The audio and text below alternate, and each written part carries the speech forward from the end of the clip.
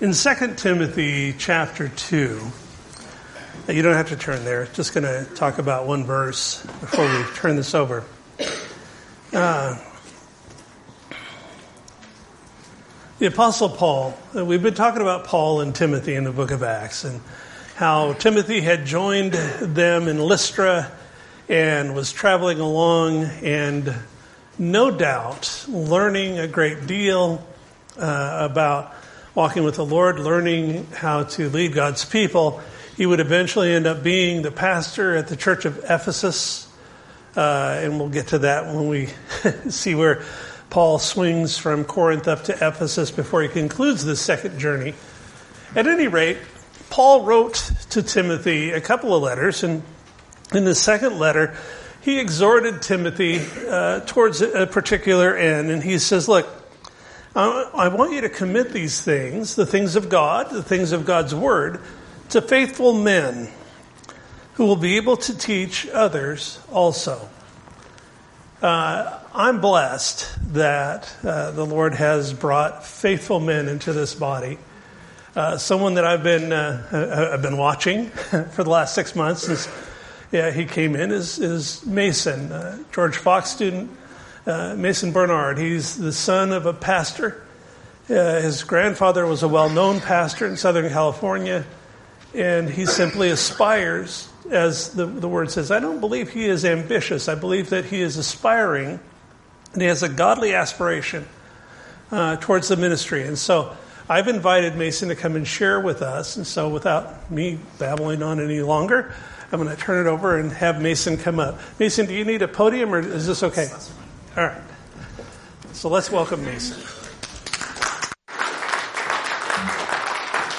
Well, it's good to be in the house of the Lord. Amen. Well, turn with me to the book of Philippians, if you will, with your Bible or your device, either one, whichever works, whichever gets you the word of the Lord today. That's all you need. So we've been looking at Philippians right now. We've been in Philippi, and now Paul is leaving Philippi, and just so happened that I got this message today, so it perfectly lines up right at the end of Philippi. So going into a bit of the context of what's going on behind this book and a little bit of Philippi, because we looked at it. So Paul and his company of the other three, the big three, along with Paul, they traveled to Macedonia because of God's calling, because they had the original plan of going into Asia and then looping back around back to where they started. But God said, no, I have a better plan. I'm going to do a new thing. So he calls them to go around Asia and go to Macedonia to preach the gospel into Europe for the first time, which would cause an explosion of the gospel being preached to the ends of the world. And so it reaches the gospel for the first time, and Paul has his plan, but God had a different plan. I think Isaiah 43:19 is a good verse that kind of puts it in that way, because Paul had his plan, but God said, no, I'm going to do a new thing. I'm going to be doing a new thing for you. So Lydia is the first convert, and she gets turned. She believes in the Lord. She believes in Him. And then Paul casts out the spirit of divination and the slave girl, and then their owners come up to him, and they get all mad, and they start blabbling to the magistrates. So they get thrown into prison, the inner prison. The worst part they get tortured, they get beaten, they get all this stuff happen to them. There's all this. It's an awful place to be in, and yet they come into the place with rejoicing of the Lord. They come in rejoicing in the Lord with joy of being there, and just for some unknown reason, I don't know why anyone would be joyful in that moment, but for some reason, Paul and Silas were being joyful, and they were singing praises to the Lord. And then the earthquake came, brought down the walls, and the jailer thought, this is it. This is the end of the line for me. I might as well take my life now. And then Paul, he says, no one has left yet. We're all still here. And then he gets converted, and he believes in the Lord Jesus Christ. And so that's what happens in Philippi. And then the context for what's happening in chapter 1 of Philippians, and for the rest of this book, for what he's writing to. So he's writing to this while he's in prison in Rome. So this is around 60 to 62 AD, around in that time. Not really for sure, but it's estimated in between that time. And so Paul knows that his execution is going to be coming any day, and this And yet this letter is filled with rejoicing. And it is also interesting to note that the emperor at this time, the Caesar at this time, was Nero. And if you know any lick of history, Nero was not happy against Christians. He did not like any form of Christianity. He hated Christianity. He did anything in his power to bring it down. He blamed fire in Rome on the Christians, and he did all these other things. He persecuted Christians. So he is this man who just hates Christians. So all the people in the Roman army know that they have to appease Nero, so they have to carry out his persecution. So it's a terrible time to be a Christian in this empire. And yet Paul is writing to the Philippian church, telling them, be encouraged, be rejoicing in the Lord. Know that this is not the end, that we have more to gain. So keep suffering, keep trudging along in the power of the Lord, because there's more to life than just what we have right here. So he has all the rights to complain. Paul has every single right to complain. He's faced every single terrible thing that could possibly happen in one's life, and yet he's being rejoicing, and he's being happy in this time. So starting in chapter 1, in verses 1 and 2, it says this: Paul and Timothy, servants of Christ Jesus, to all the saints in Christ Jesus who are at Philippi, with the overseers and deacons, grace to you and peace from God our Father and Lord Jesus Christ. So Paul, he's writing this letter in the Philippian jail, and it's also Timothy. It says Paul and Timothy, servants of Christ Jesus. So Timothy he takes the letter and he brings it to the Philippian church. He's kind of the message giver. He takes the letter and he delivers it to them. He's the mailman, in a sense. And Paul is writing this letter to them because he can't leave his imprisonment, but Timothy can. Timothy can go to and from Paul, so he takes the letter and he delivers it to the Philippian church. And he knows that they're all servants of Christ Jesus, of our Lord. And we are all servants of Christ Jesus, of our Lord. And so he's writing to all the Christians in Philippi. Because it says, to all the saints in Christ Jesus who are at Philippi. So he's writing to all the Christians in Philippi, all the people in the church in Philippi. And it's also applying to us. It also applies to us today, because these are still things that we can still apply to our lives today. And there's also the overseers and the deacons. So the overseer is sort of the bishop of the time. So that would be Pastor John in our church right now. The overseer, they look over the things. The overseer looks over what happens. They give, the whole gist, right? And then the deacons are those who serve in the church. So those who just do the things around, they decorate the church. They're worship leaders. They do children's ministry and all that stuff. And we are also a part of the ministry. Every single Christian is a part of the ministry. Every single time you walk outside of the church doors, you're bringing the word of the Lord to people. You're being a minister to the people. Every single day is a mission field, because you don't know who's an unbeliever out there. So it's always good to think of every single day, every time you go out of your house, this is a mission field. This is a mission field. I need to go out. I just need to preach. I need to give the love of Jesus to people. I need to preach the gospel to other people, however that may be, as long as you're getting the gospel out there, because every day is a mission field. And so, going on in verse 2, it says, grace to you and peace from God our Father and the Lord Jesus Christ. And Paul right here is acknowledging that only grace and peace come from our Lord. Only peace and grace can come from God above, because nothing in this world can give anything of relevance or semblance of it except for the Lord. Only the Lord can give us peace and grace. So going on in verses 3 to 6, it says this: I thank God in all my remembrance of you, always in every prayer of mine for you, always in every prayer of mine for you, all making my prayer with joy because of your partnership in the gospel from the first day until now. And I am sure of this, that he who began a good work in you will bring it to completion at the day of Jesus Christ. So in verse 3, Paul, he remembers those who are in Philippi with him. He gives thanks to God that he was brought there to Philippi to be able to preach the gospel. He remembers Lydia and all the people that gave him just a welcoming arms to him, or they gave him a warming welcome to him. He remembers them, and every time he remembers them, it gives him joy. He's like, oh, I remember those people. And there's people in your life. There's people in my life that I remember. I'm like, oh, that guy, yeah, what a great guy. I remember that guy. He just gives me so much joy. When I think of that person, when I think of those people, it just brings me a joy. So that's what's happening to Paul here. He's thanking God in remembrance of them. He thanks God, like, thank you, God, that I was able to meet these people once in my life. And we meet people and we just thank thank God for those moments. And that could be someone who saved you, who brought you to Christ Jesus, or it might be someone who's just a great mentor to you. I don't know, whoever it is. Thank the Lord that they brought you into that person's life and that you're able to be with them and fellowship with them. And so Paul also prays with joy in verse 4. He says, always in every prayer of mine for you, making my prayer with joy. He prays with joy to the Philippians, even in the jail. He's praying with joy because he's remembering them. He remembers them with joy, and he prays for them to continue to be joyful. He prays for them to continue to be in the gospel, to continue to be with Jesus, to continue to preach the gospel and be powerful and emboldened in the gospel. And so he's praying with joy even in the jail.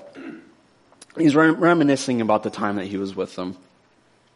And so the Philippians also had the great ability to spread the gospel with a partnership with Paul in order to help. And that goes on in verse 5 because it says, because of your partnership in the gospel from the first day until now. So Paul is saying, you guys had a great partnership with me. You guys accepted the gospel with open arms. And you have this great partnership to be able to accept the gospel. You have an open heart. You have this ability to receive the gospel with open arms.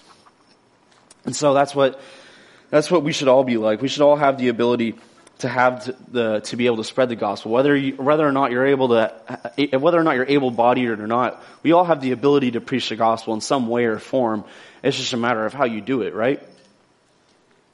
And so God also starts a good work in the Philippians that would be completed by God. So Paul, he knows that he started a good work in the Philippians, right? Lydia gets converted, and people in Philippi get converted. So God started a good work then, and he's continuing to work in it, and then it's going to be completed at some point. And that work that will be completed could be the second coming of Christ. When he comes again, he sets up his kingdom. And then it will be fully and completely fulfilled. And he started a good work, and he started a good work in us, right? When we came to Christ and we believed in him, he started a good work in us, and it's going to be fulfilled when that day comes when Jesus Christ comes back again. Amen? So going on verses 7 and 8, it says this. It is right for me to feel this way about you all, because I hold you in my heart. For you are all partakers with me of grace, both in my imprisonment and in the defense and confirmation of the gospel. For God is my witness, how I yearn for you all with the affection of Christ Jesus. So Paul knows of how the Philippians helped him, and how they're continuing to spread the gospel. And they know that God is his witness. How the people have a heart for God. They have a heart to be able to, they have a receptive heart to be able to receive what God is giving to them. And he knows how much they're in partnership with just being able to spread the gospel. And there's people in Newburgh, and there's people all across the United States, across the world, that want to be in partnership with other believers to be able to spread the gospel. They want the gospel to be spread to all people, to the ends of the earth, is what Jesus commands us to do. He commands us to preach the gospel to the ends of the earth. And the Philippians definitely honored that. They went out and they were being in partnership with Paul. They agreed with him. They agreed, yes, we will help fulfill the Great Commandment, or the Great Commission, to be able to go out into the ends of the earth and to fulfill that. Going on in verses 9 and 11, it says this. And it is my prayer that your love may abound more and more, with knowledge and all discernment, so that you may approve what is excellent, and so be pure and blameless for the day of Christ, filled with the fruit of righteousness that comes through Jesus Christ to the glory and praise of God. So Paul, he prays that they continue to show their love, which wasn't blind, because it says in verse 9, and it is my prayer that your love may abound more and more with knowledge and discernment. He's saying that their love isn't blind. Their love isn't just a blind love that's just like, oh, well, I just need to love you. Well, it's okay if you do this. And that this person is, nowadays, like for example, you see someone shooting up heroin in them.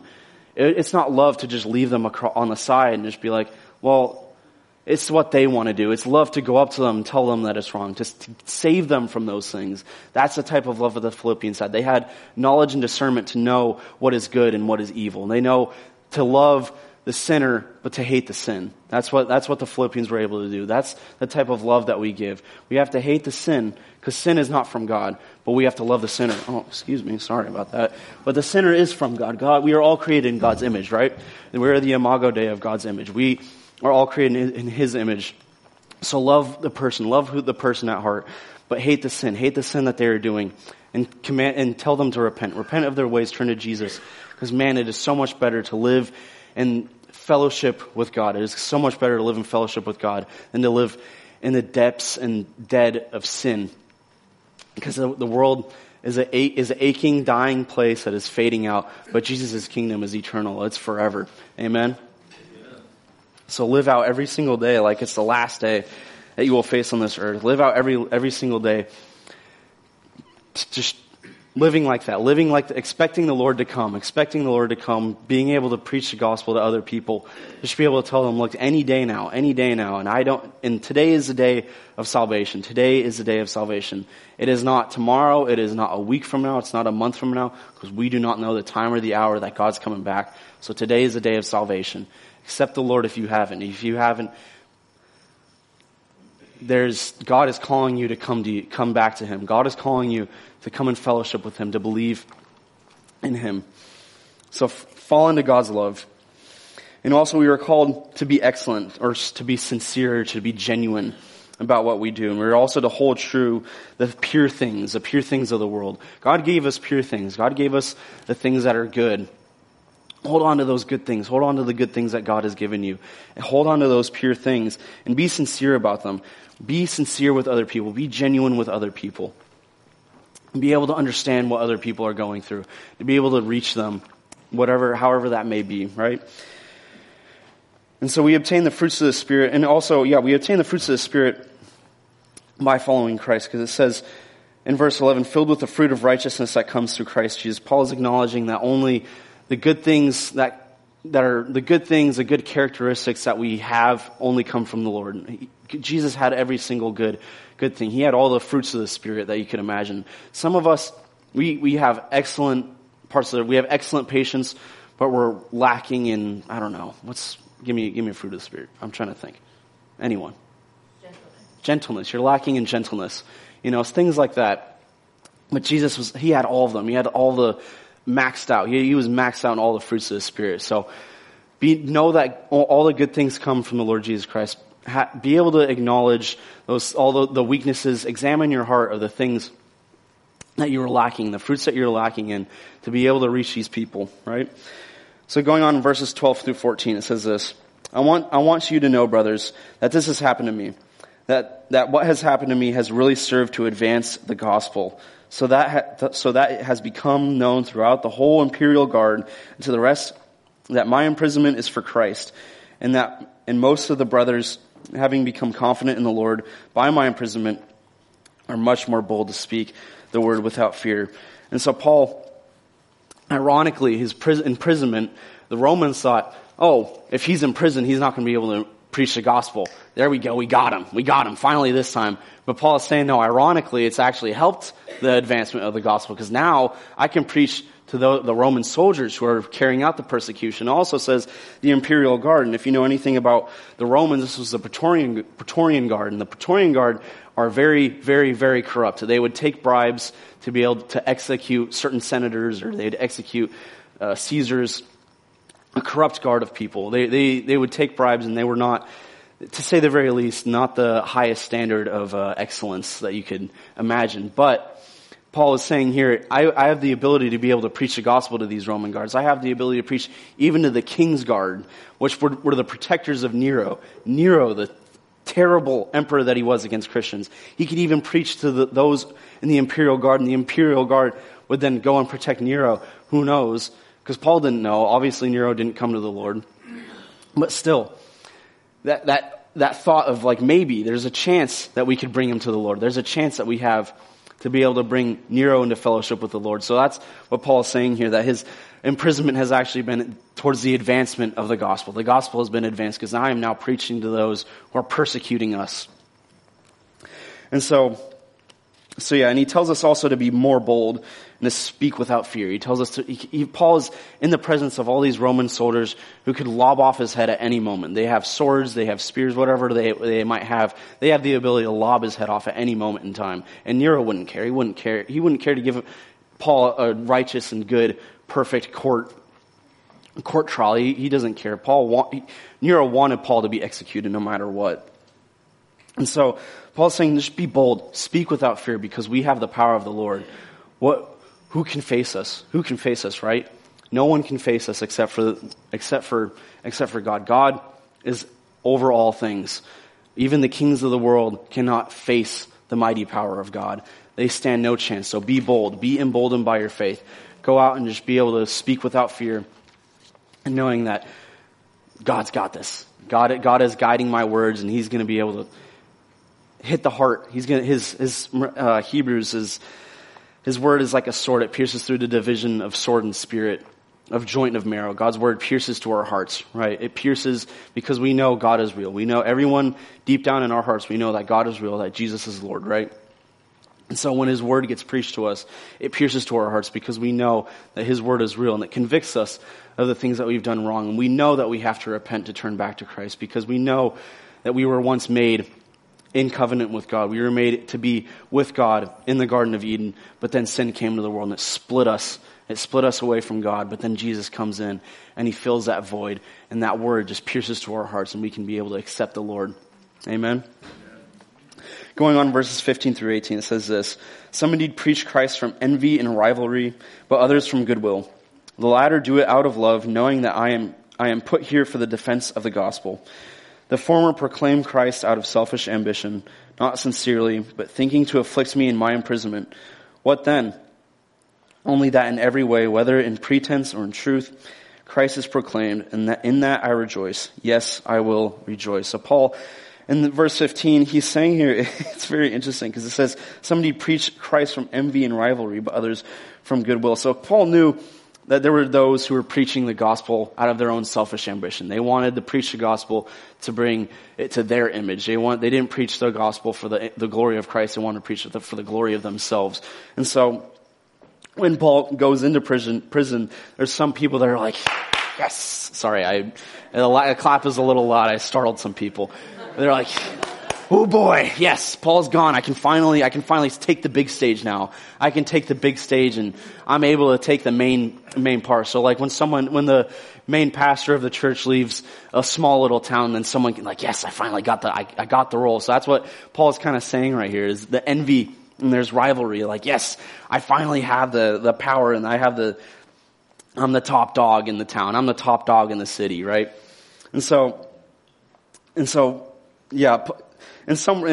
People were happy that Paul was in prison. They were happy that he was in prison because they saw him as a rival, and they saw him with envy, which can be either a good thing or a bad thing, whichever way you think of it. Like, oh man, like in sports, you have your rivals that, they make you better. Like in practice on your team, you have your own. At least for me, when I was playing, I had my rivals of like, this guy's better than me. I need to beat him in practice. I need to be better than him, right?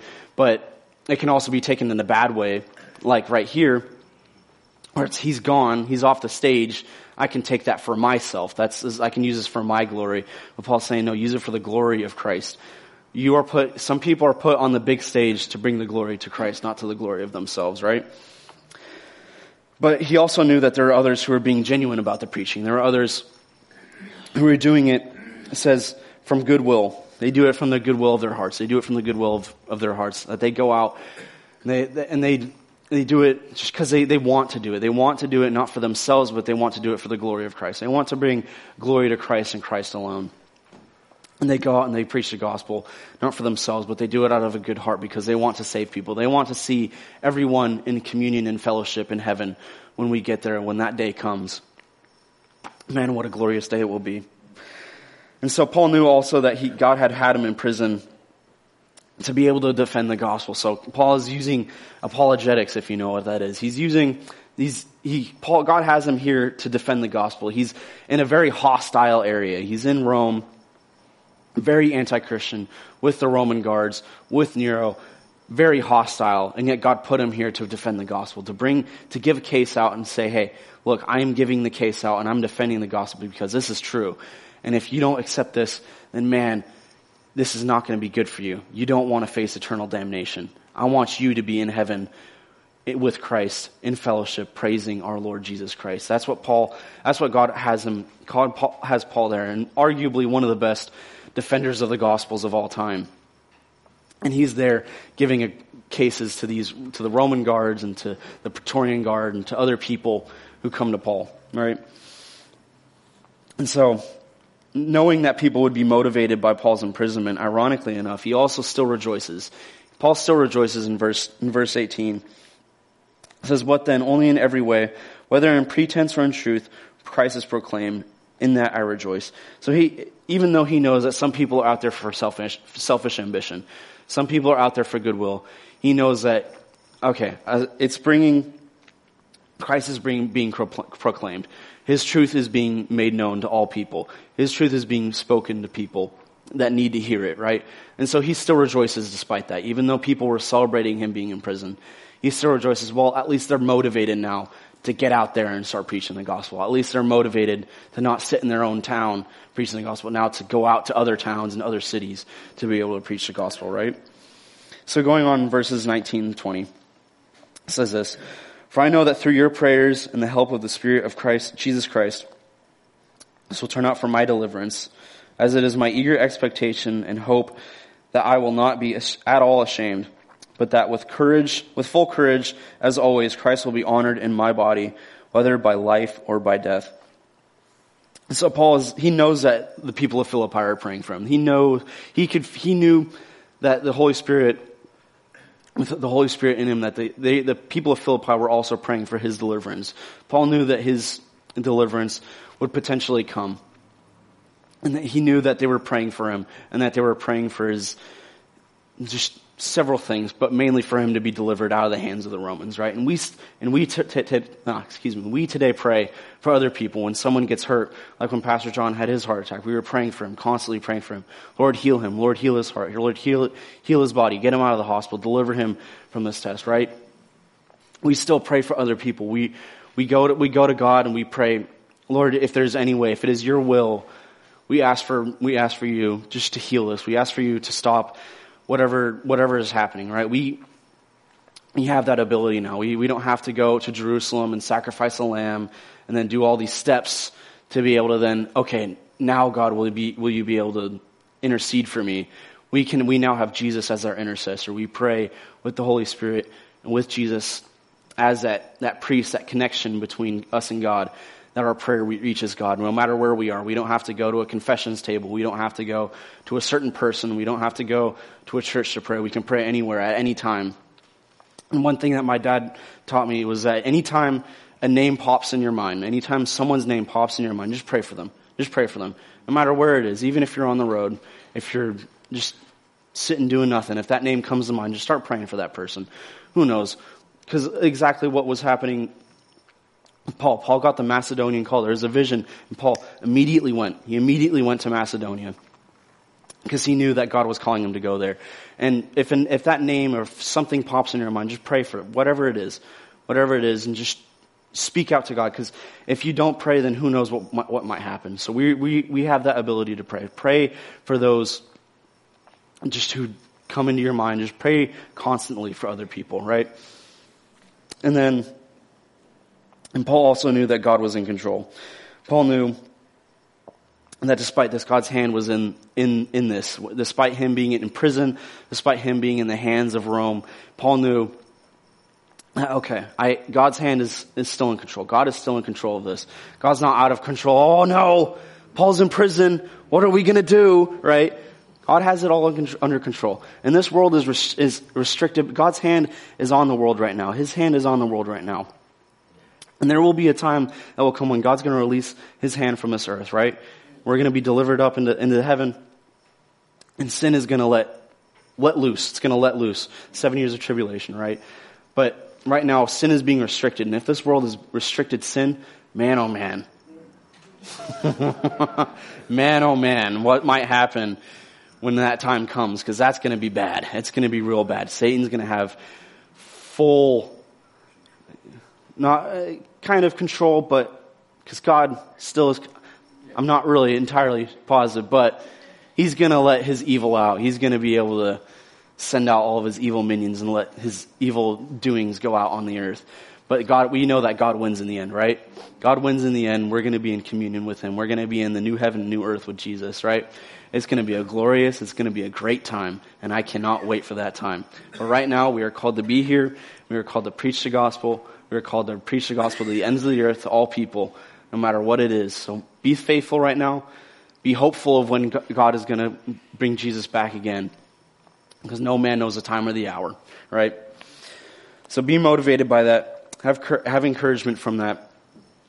Know that God is coming again, and that God is in control right now. God is in control of every situation that you go through right now. If you're going through a test or a trial, God is in control of it, right? God has it all under his hand. He has it all. He has the whole world in his hands. That song, right? He's got the whole world in his hands, right? And so Paul knows that by faith, he would also be used to glorify God, and that he would not be ashamed of God, but he would have courage from him, right? In verse 20, it says, "It is my eager expectation, hope, that I will not be ashamed, that I will not be at all ashamed, but with full courage now, as always, Christ will be honored in my body, whether by life or by death." So Paul knows that with his faith, he's going to be used to glorify God. Even if he dies, he's going to be used to glorify God, right? And he has that courage from God. He's being encouraged by God that, okay, I'm here for a reason. I know that I'm here. I'm going to use it for the glory of God, right? Anyways, going on verses 21 through 26, it says this: For to me to live is Christ, and to die is gain. If I am to live in the flesh, that means fruitful labor for me. Yet which I shall choose I cannot tell. I am hard pressed between the two. My desire is to depart and be with Christ, for that is far better. But to remain in the flesh is more necessary on your account. Convinced of this, I know that I will remain and continue with you all for your progress and joy in the faith, so that in me you may have ample cause to glory. You may have ample cause to glory in Christ Jesus, because of my coming to you again. So we have the hope that when we die, we will be in eternity with Christ, because we believe that Jesus saved us from our sins, and we repented of our sins, and we believe that Jesus died and rose again, right? We believe that Jesus is Lord. So we have that hope that we will be in eternity with Christ. Because it says in verse 21, it says, For to me to live is Christ, and to die is gain. So when we die, we gain more. Ironically enough, when we die, we gain as Christians. But when the unbeliever dies, they lose. They lose out more. This is the best heaven that they're going to get on this earth. This is the worst hell that we're going to face. Man, you don't want to see other people face hell. It is a terrible, terrible place. And if anything, I want you to be encouraged when you just think about hell. It's just an awful place. To go out to other people and just to be able to reach them some way possible, just to be able to preach the gospel to them, to hopefully plant that seed in their heart, and so that it grows. Because it's the worst place to be. This is the worst hell that we're going to face, but it's the best heaven that they're going to get. So if just thinking of that, of it in that sense, in that way, being able to go out and preach the gospel to those people, because man, they need it. The world needs it today. The world needs Jesus, right? The world needs healing. And there are people out there who are lost. There are people out there who are defeated, and they have no hope. But Jesus gives hope. God gives us hope. God gives us hope for the future, right? And so be encouraged by that. And for right now, because we are living right now, be encouraged. Live for Christ right now. Paul says, for to me to live is Christ. So right now we are living for Christ. Live for Christ right now. Live for what he has for us right now. Whatever he has called you to do, whether it is to go to Kenya with Chuck and them, go to Kenya. If that's what God is calling you to do. If God is calling you to go to the Philippines, wherever it is. If God is calling you to go to Dundee, right? Wherever it is, in Oregon, cross the nation in New York, wherever God is calling you to go, obey the call. Because right now you have to live for Christ. To live to Christ is now. And then when we die, we gain. Our treasures are going to be laid up in heaven, right? you want to be welcomed to heaven. Well done, my good and faithful servant. Those are the words I want to hear, not, I don't want to hear, be gone, I never knew you. Those are the words that you don't want to hear. Those are the words you don't want to hear. You want to hear, well done, my good and faithful servant. Obey Christ. Honor what he is calling you to do. Honor what God is calling you to do, whatever it may be. Honor God's call. Amen? Where was I? Goodness. So even if Paul would live, he would still produce the fruit of the Spirit. It says, if I am to live in the flesh, that means fruitful labor to me. Yet which I shall choose, I cannot tell. So Paul is, even if he's living, he's still producing the fruit. He's still producing fruit in his life. He's producing the fruit of his labor to preach the gospel, to suffer for the gospel, to give the gospel to other people. So even though we suffer, even though we go through these trials, we're still being fruitful because God is giving us the fruits to be able to go through these things. We have fruitful labor. We produce these fruits, right? Because in James it says, faith without works is dead. With our faith, the good works come. That's all it is. It's not our works and then faith. It's faith and then the works just automatically come with our faith, right? Our works automatically come, and it's not because we are saved by our works, because we are saved by our faith, that we want to give good works to other people. We want to show the good works that Christ did when he was alive, and that we show those good works that Christ did to other people, and so that they might believe in Christ Jesus. And so, it's fruitful labor. Know that every single time that you suffer, every single time you go through these trials, that fruits are going to come out of it. Fruits are going to be able to blossom out of it. You're going to blossom out of these trials. And so, yeah, and then in verses 23 and 24, Paul, he's torn. It says, I am hard pressed between the two. My desire is to depart and be with Christ, for that is far better. But to remain in the flesh is more necessary on your account. So Paul is split between the two. He knows his time is coming. He is in prison in Rome. Anytime they could lop off his head. Anytime they could execute him. Anytime they could torture him. It does not matter. Paul knows this. Anytime they could just grab him and be like, well, you're done. Right? So he knows that his time is coming. But he's still split between the two. Because he wants to be in communion. He wants to be in heaven with Christ. But at the same time, he wants to be here on earth to be able to continue to guide the Philippians in their church. To guide the churches and how they work and how they administer the gospel and all these things. So it's this tearing between the two. So, but Paul is still called to be on the earth right now. At that time, he was still called to be on earth. His time had not come yet. Our times have not come yet. Don't get me wrong. I can't wait to be in heaven. I can't wait to be in communion with Christ. That's going to be a great time. But right now, God is calling me to be here in Newberg, Oregon, right? God is calling you to be here on this earth right now. Obey the call. Obey what God is calling you to do. If you obey the call that God is going to calling you to do, man, it's going to be good because he's going to welcome you again with open arms, right? So obey the call. Obey what God has called you to do. And because then you're going to be welcoming because then you're going to be bringing in new people into heaven. Like, look at this great thing, right? It's not that opportunity that you get from your friend from, 40 years ago. I have this great opportunity, right? This great opportunity. You're going to get rich super quick, right? It's not like that. It's this opportunity. You're going to get rich for eternity. You're going to be rich for eternity because you're going to be in heaven with Christ. This is not a pyramid scheme, right? This is the greatest thing of all time. This is the free gift that you get from this. And yet, it is the greatest gift of all time. Amen? Obey the call. Remain in the flesh because right now we are called to be here right now. And also, Paul uses, when he says he has a desire to be with Christ, the word, the usage that it was used in that time, the Greek, it was like, I want to die. That's what Paul was feeling. I want to die. He was dreading. He had a desire of like, I want to be with Christ so bad that I could die right now and I'd be so happy because I'd be in communion with Christ. I'd be in heaven with Christ right now. He had this desire, but at the same time, he knew God still has me here. He still has me on this earth for a reason. It's still not my time. It could come at any time, but it is not my time yet. So Paul is being obedient to Christ. He's saying, okay, it's not yet. I'm going to continue to preach the gospel no matter what, right? So despite this desire, he still knew that there was work to be done. And so in going on in verses 25 and 26, it says this, convinced of this, I know that I will remain and continue with you all for your progress and joy in the faith, so that in me you may have ample cause to glory in Christ because of my coming to you again. He knows that if he remains, that it will still be to bring glory to Christ. It will still bring glory to God. It will still bring glory to Jesus. And it says, because of my coming to you again. Paul knows this could be taken either way.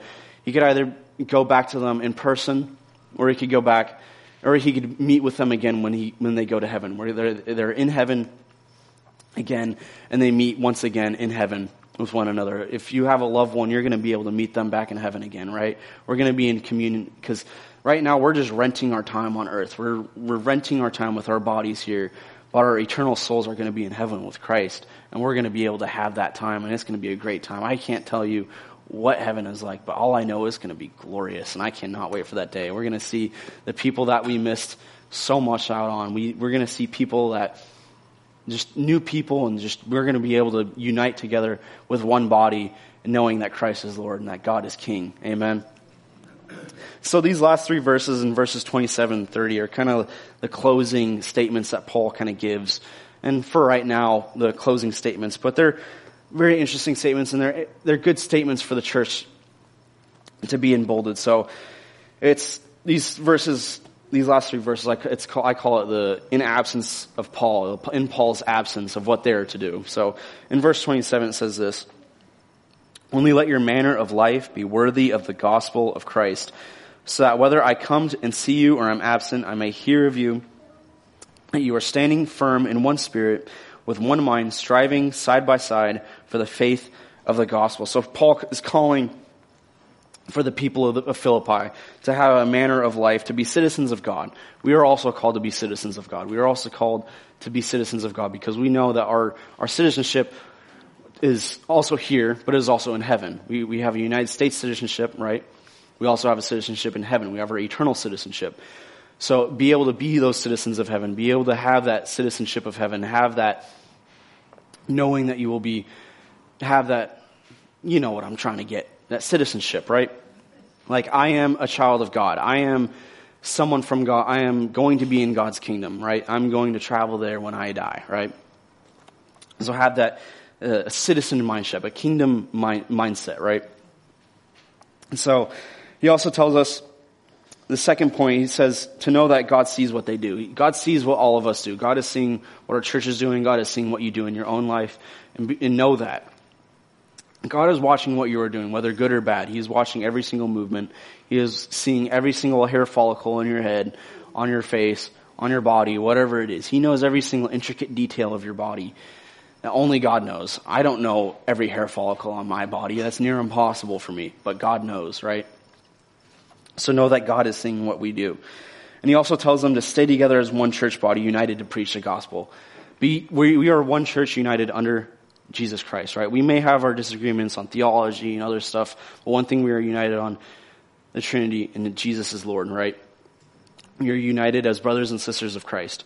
We are united as that one body. The church is meant to be a body together. The whole church, the Catholic, not Roman Catholic Church, but the Catholic, which is universal. We're a universal church. Every Christian is part of the universal church. We have our own individual churches, but we are all part of one whole church, those who believe that Jesus Christ is Lord. We are all a part of that church. So know that and just be united with Christians, even though we do have our disagreements, right? We do have heavy disagreements, right? But we still know that we are in unity with Christ. They are still our brothers and sisters in Christ. Even though one might be Anglican, one might be Orthodox, we still know they are brothers and sisters in Christ. So know that and be encouraged by that. And going on verses 28, this is a part where I call be bold. So in verse 28 says this, and not frightened in anything by your opponents. That is a clear sign to them of their destruction, but of your salvation. And that is from God. So Paul is telling us, be bold. Do not be frightened of anything. Don't be frightened of our opponents. Don't be frightened of the things that the world comes at you, right? Because they know that the word is true. They know that the word is true. Even the demons flee at the sound of the scripture of the Lord. They flee whenever the truth is preached. They flee whenever the truth is being proclaimed, because they know that this is true. Even the demons know that this is true. And if the demons know that this is true, how much more should we preach the gospel to everyone else?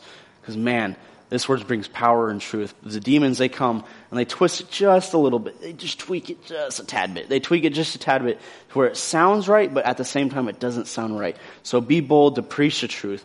Don't tweak anything of God's word, but be bold to preach what God says. Every single word in this book is God's word.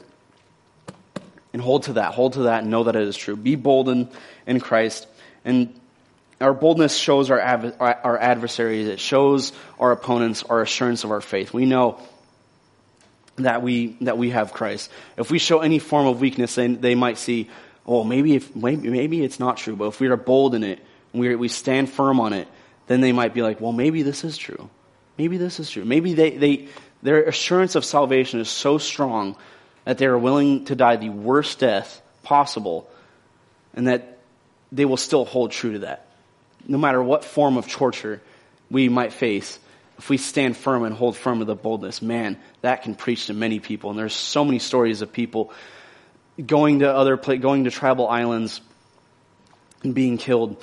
And yet they all come, and that those tribal people, they see how bold those people were and how much they still showed love to the people that attacked them.